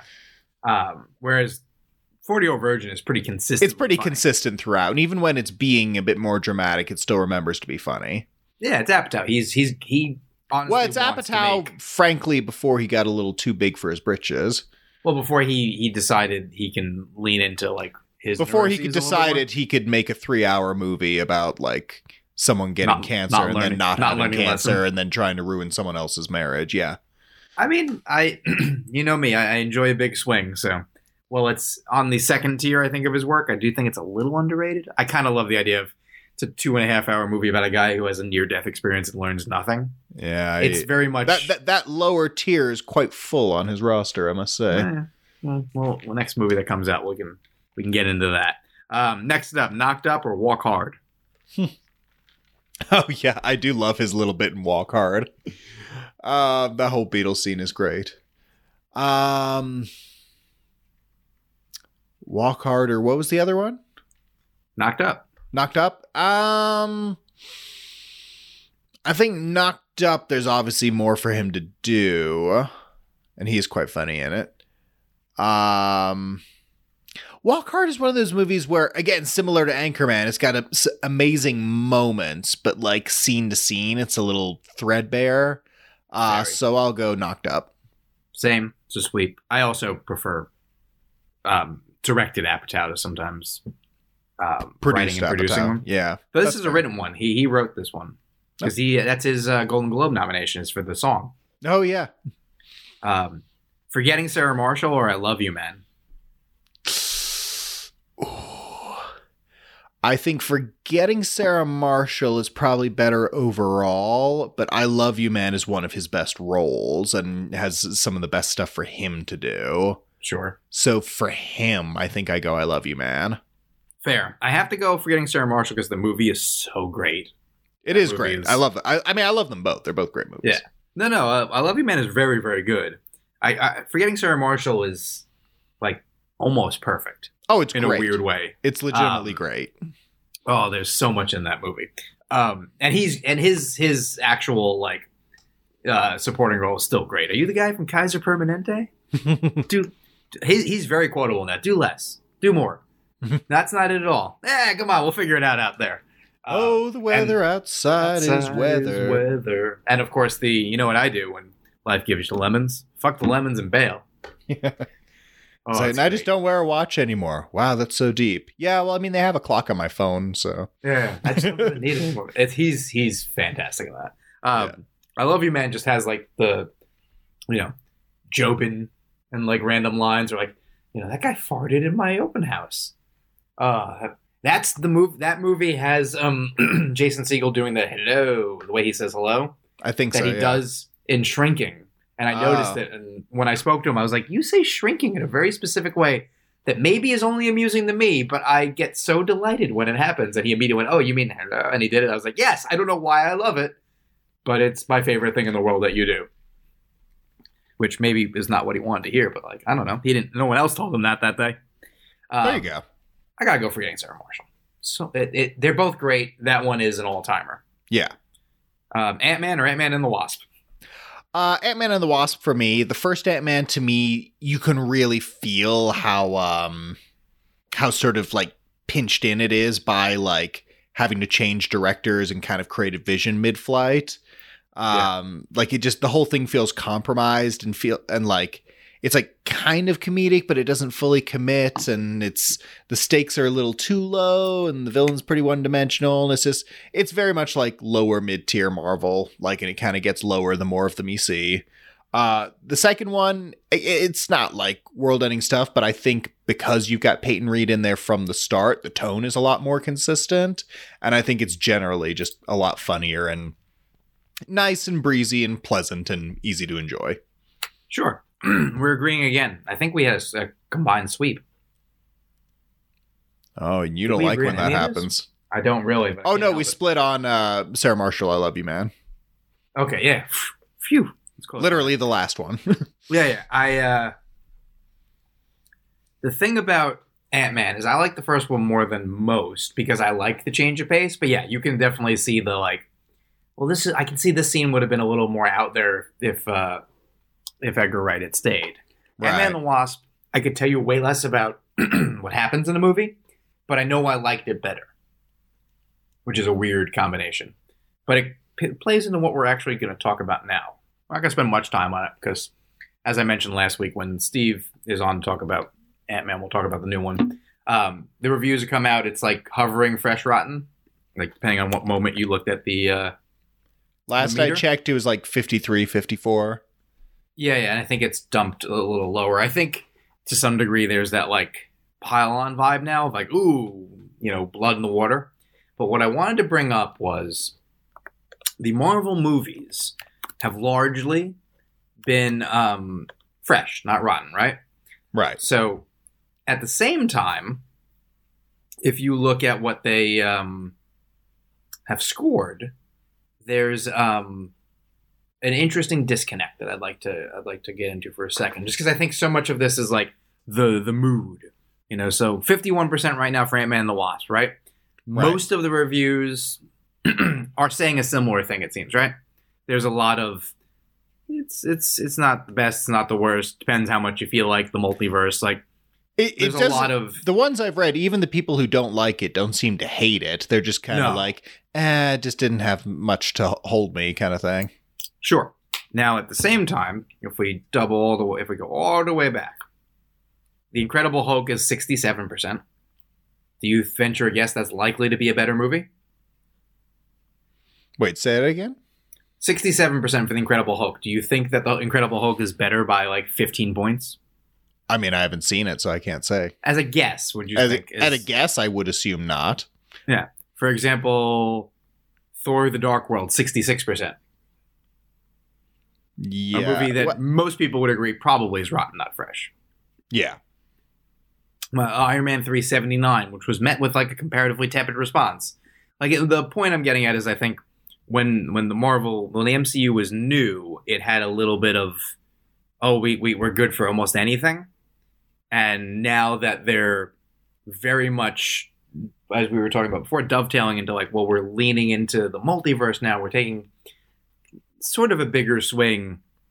You're seeing people react differently, let's say, to it. So I'm not convinced that these movies are not being received differently. You know, they seem to be kind of similar in how they're being received. It's just what is a 2-star rotten review to you now might have been a 3-star, like, it's not as good as Iron Man, but like, hey, look, there's Thor again. I think there's also an element, and we've been feeling this for the past few years. You mentioned Blood in the Water. I think there's a very, maybe not overwhelming, but there's a sizable contingent of people who are just like waiting with bated breath to find any chinks in the armor just so that Marvel can stop being like the dominant entertainment force, which, you know, it's been that way for give or take a decade. Like, I can understand being ready for something else to take over. Marvel really isn't relying on reviews, but, you know, so interesting metric, but. Sure, but I think they're just looking for any evidence that the steam is starting to run out. It's and I think there's some validity to that, because we've talked a lot over the last 2 years about how Phase 4 felt a little shapeless, a little without direction, and it seems they're starting to sort of lean into the bigger overarching story now, but like I worry, especially with all the Disney Plus stuff. I think cumulatively that could very much have hurt them as much as it helped them. Well, Kevin Feige just recently said he's going to slow that down a little bit now. Slow it way the fuck down, just because I think, you know, 3, even 4 movies a year, like, it's a lot, but it's doable if like that's the main thing you're interested in. But you throw like 5 to 6 TV shows a year on top of that, it just becomes overwhelming for most casual fans. And I think they're going to try and be experimental and, like, you know, they've already, you know, played around with that a little bit, like WandaVision leading into Doctor Strange and so forth, where it's like, you don't really need to see it, but it does help with fleshing stuff out. I think they're going to paint themselves in a corner where, like, or even something like Kang, like if Quantumania ends up, you know, underperforming and people are just like, yeah, I just skipped it because I heard it wasn't very good. I'm kind of over the Marvel stuff and blah, blah, blah. And the trailer looked like Spy Kids 3D. Then by the time Kang shows up in something else and maybe he's a bit more impressive this time around, there's going to be an element of, oh yeah, was he in the other thing that I didn't see? Whereas with Thanos, you never really got that because maybe you knew about him, maybe you didn't. But it was always like little like teases and suggestions, and then he shows up with full force all in one go.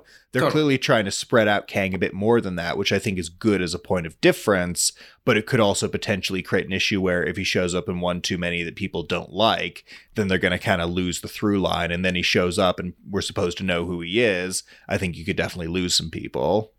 Yeah. I think a lot of that is very kind of what's going on at the moment. So, like I said, more on Ant-Man next week when Smiles has probably seen it and Steve has been on to talk about it. But I was intrigued with this idea just of like the goalposts are changing. So it ties into Robert left us a question, Robert Hamer of the site.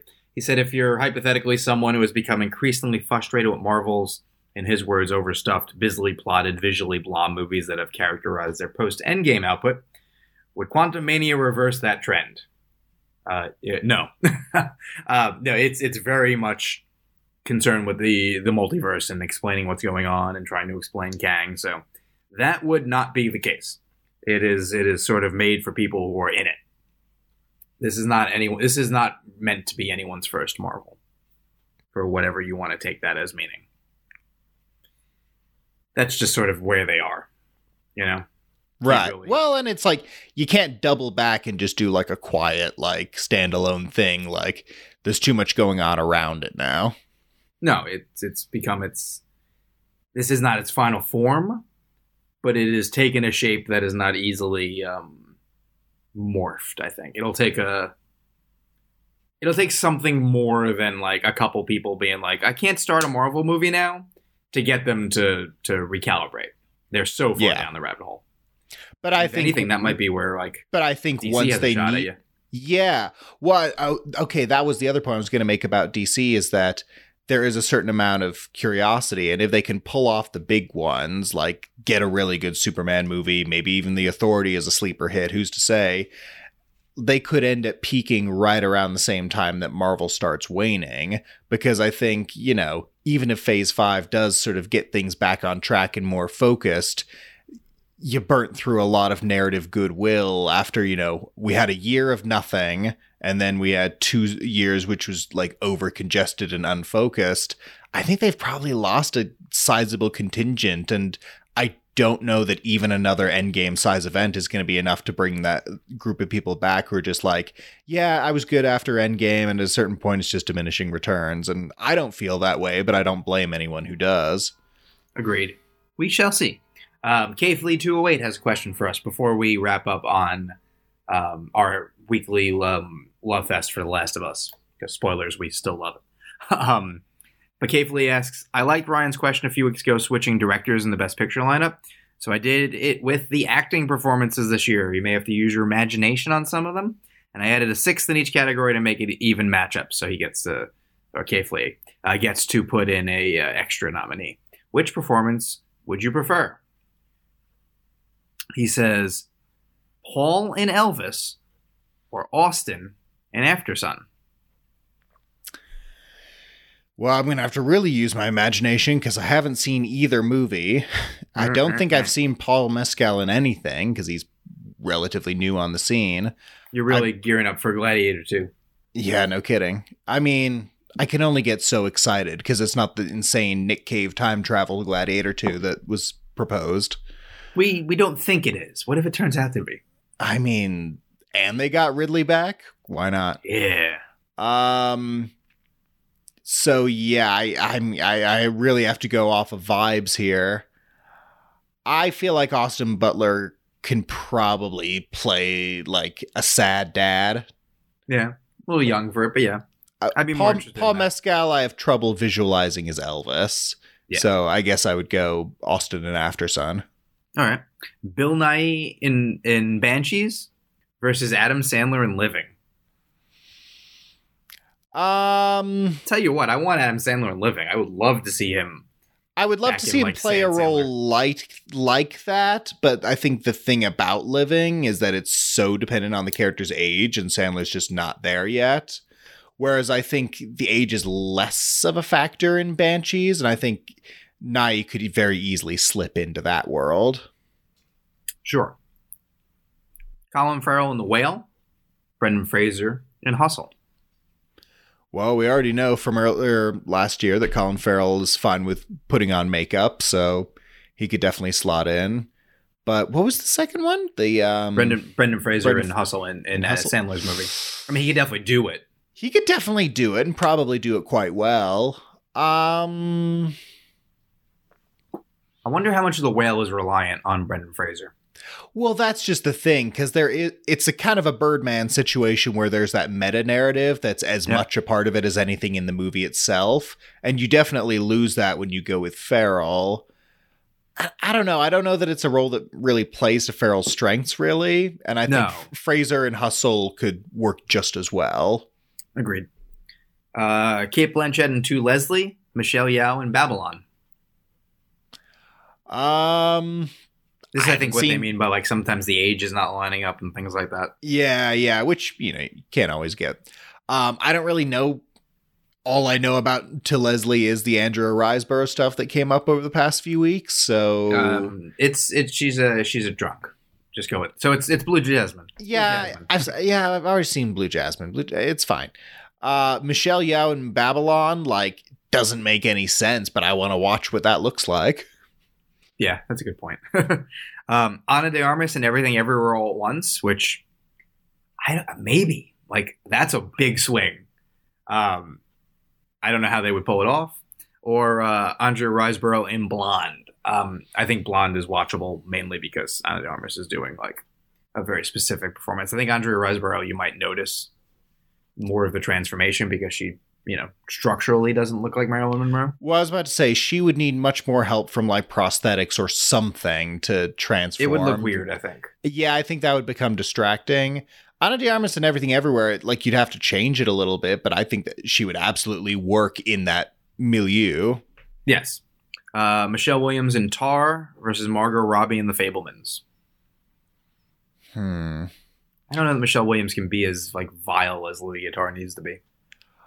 I think she could have if she took this role like 10, 15 years ago.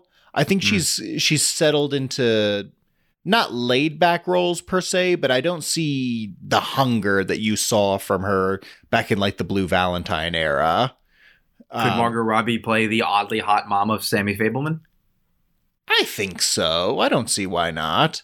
I don't think Michelle Williams would be bad as Tar, but it wouldn't be but I agree, it wouldn't work as well Michelle Williams now as maybe Michelle Williams then. But I think Margot Robbie could work in The Fabelmans. True. That would be a real like Spielberg in therapy thing, right? Margot Robbie is my mom. But wish we were in contact with him to see if he was into this idea. He'd probably just be confused about what we're doing. Like, why are you recasting my film? There'd be several questions. Why are you implying weird sexual situations that I have with actresses playing my mother? I mean, you kind of started that one, Steve. Like, there's a little bit going on in your movie, but like not creepily, but you know, it's there. Yeah, you're. If nothing else, Steve. I don't know why I'm calling him Steve. Can you agree? Well, it threw me off because I thought you were talking about our Steve at first. If he just popped up, Steven or Stevie. How about that, Sammy? However you want to take it. Can we agree this is your horniest movie at least? So anything's possible. Mm-hmm. Yeah. Back to the whatever. Kayfley knew we were going to go on a tangent. Brendan Gleeson in The Fabelmans, Judd's part, or Ke Huy Quan. Part. Yeah, or Ke Huy Quan in Banshees, Barry's part. I don't think either work is the problem. Yeah, I don't know that either of these quite make any sense. I guess I could see Brendan. I guess between the two. I mean, Ke Huy Quan I could see playing the type of character that Barry plays, but not that character in that movie. You know what I mean? Yes, I can't wrap my mind around that fitting. So I guess by default, Brendan would have to take it. I was literally about to say that we have to default. Barry in Causeway versus Judd in Banshees playing Brendan's part. Oh. Barry could probably do Causeway. I don't know if it's as interesting, but he could. Sure. I think Judd. I think Judd Hirsch could be Gleason. Yeah, like the grumpy guy. I mean, the friendship. Yeah, I mean. Well, you know what? Okay, here you go. Judd Hirsch and Bill Nighy as the Banshees pair. Yeah, that could work. I'm into that. I could be into that. Yeah. Brian Tyree Henry in The Fabelmans versus Paul Dano in Everything Everywhere All at Once. In what roles? Not specified. Okay. So I'm going to go Brian with Brian Tyree Henry in the Paul role. As Papa Fabelman, I guess. Sure. I guess Sammy's adopted. Yep. And Paul Dano as I guess Waymond, right? I guess it would have to be. I mean, I know Paul Dano can do a role, at least, well, I mean, Ke Huy Quan's essentially playing like 10 different roles at once, but at least some of them aren't that far off from the role that Paul Dano played in Okja. Yes. So for that, I feel like, I don't know if he could do the whole gamut, and obviously there would have to be some, I mean, some of these are kind of dependent on race, so I don't know that I'm kind of into this Brian Tyree Henry and Margot Robbie as Steven Spielberg's parents. I mean, listen, that's a very different movie, but I want to see that movie. Yes. You'd have to rework the movie a little bit, but I'm kind of curious about the Paul Dano Everything Everywhere rabbit hole. I think sure. There's something there. Jamie Lee Curtis in Triangle of Sadness versus Hong Chow in Black Panther. Well, is Hong Chow playing the Angela Bassett role? Because there's many reasons why that doesn't work. Yeah. I think we can't pick that one just by virtue of it doesn't. There's a lot going on there. Like if you Jamie Lee Curtis could play Dolly the Leon.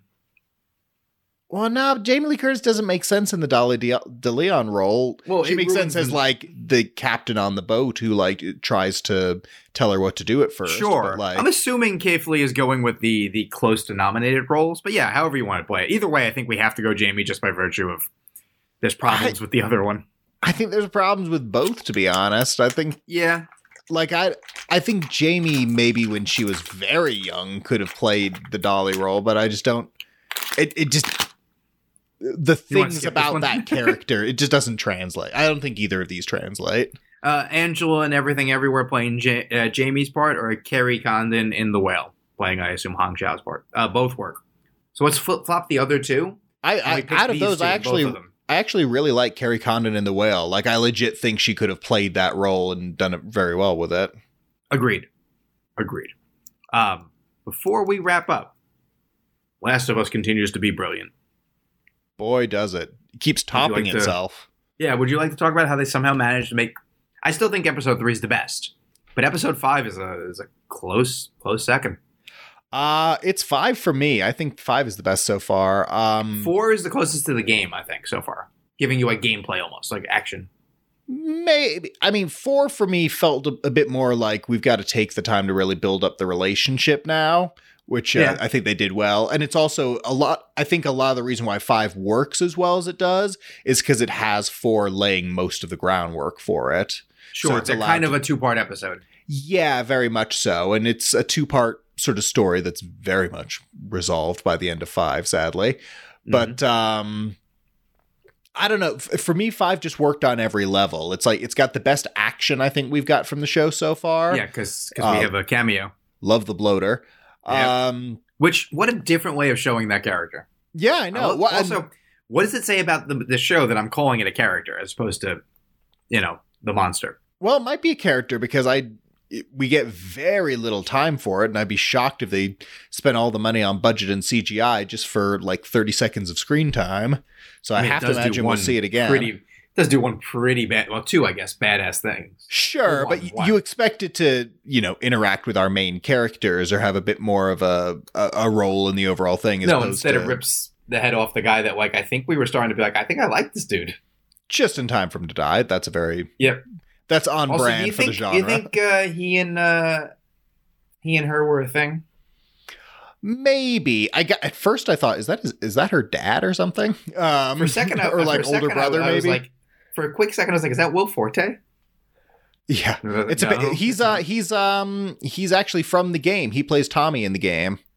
Yeah. Aren't we still due to meet the Troy Baker and what's her face?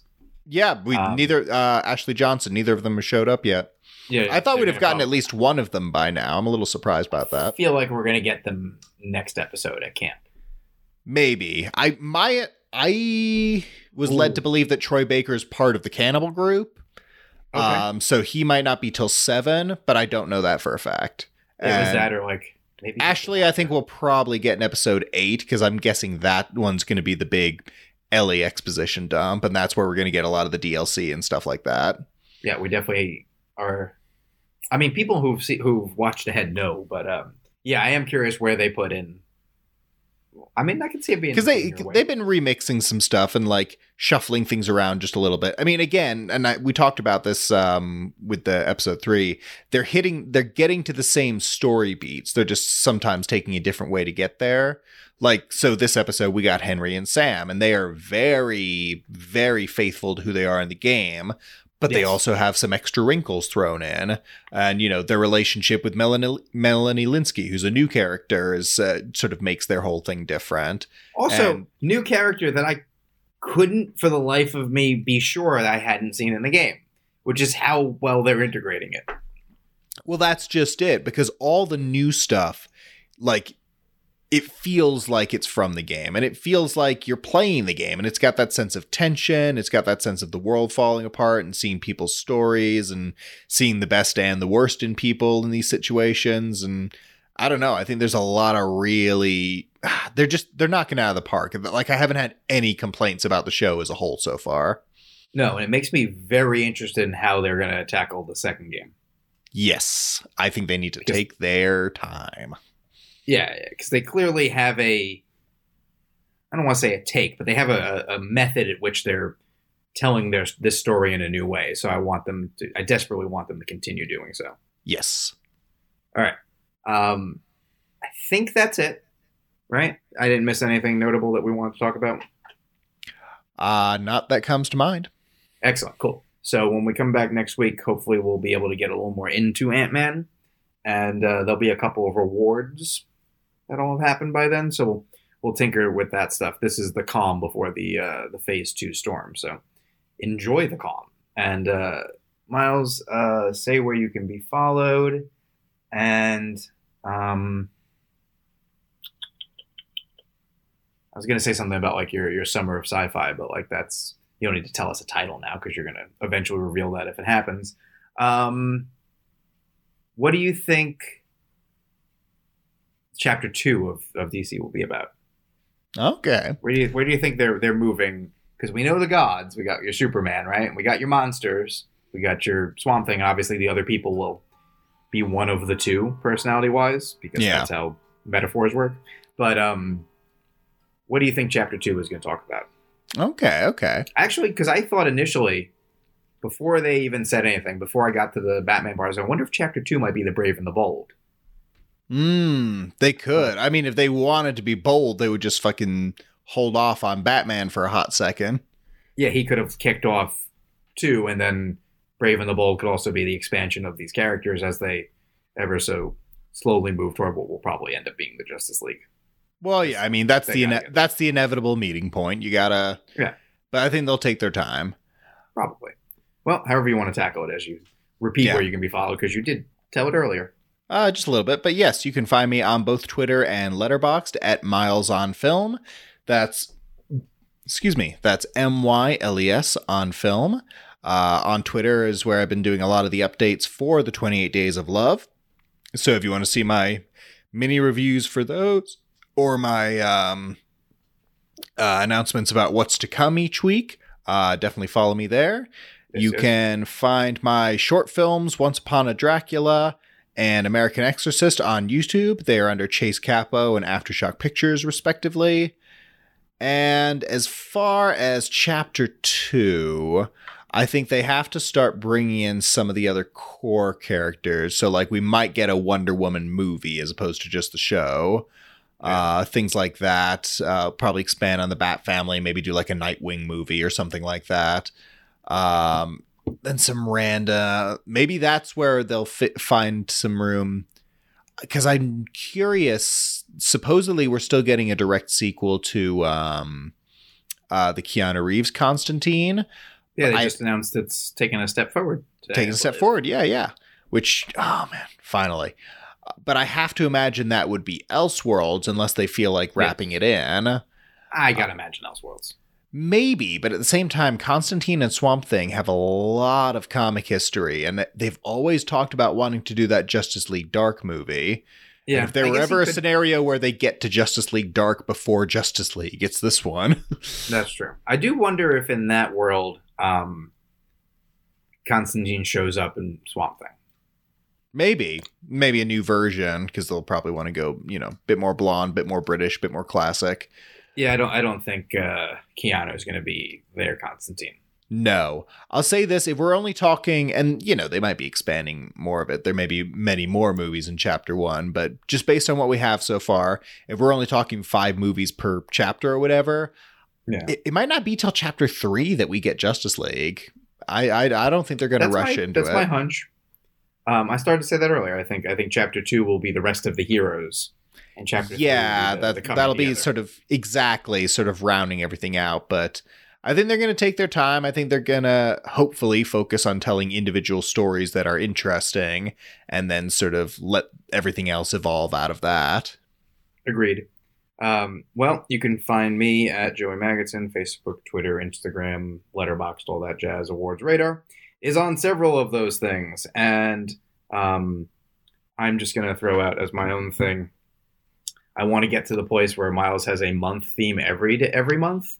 So he watches 365 films a year. Go insane. The spring of sexy, just erotic thrillers and such like that. fall of fantasy. Oh, yeah. Well, the one that Kelly's trying to push that I'm going to resist as long as I can is Musical Mayhem. Well, I mean, that means you have to have Repo the Genetic Opera in there just because of the mayhem aspect. No, I do not. I've seen Repo the Genetic Opera. I'm good. I don't need to see it again.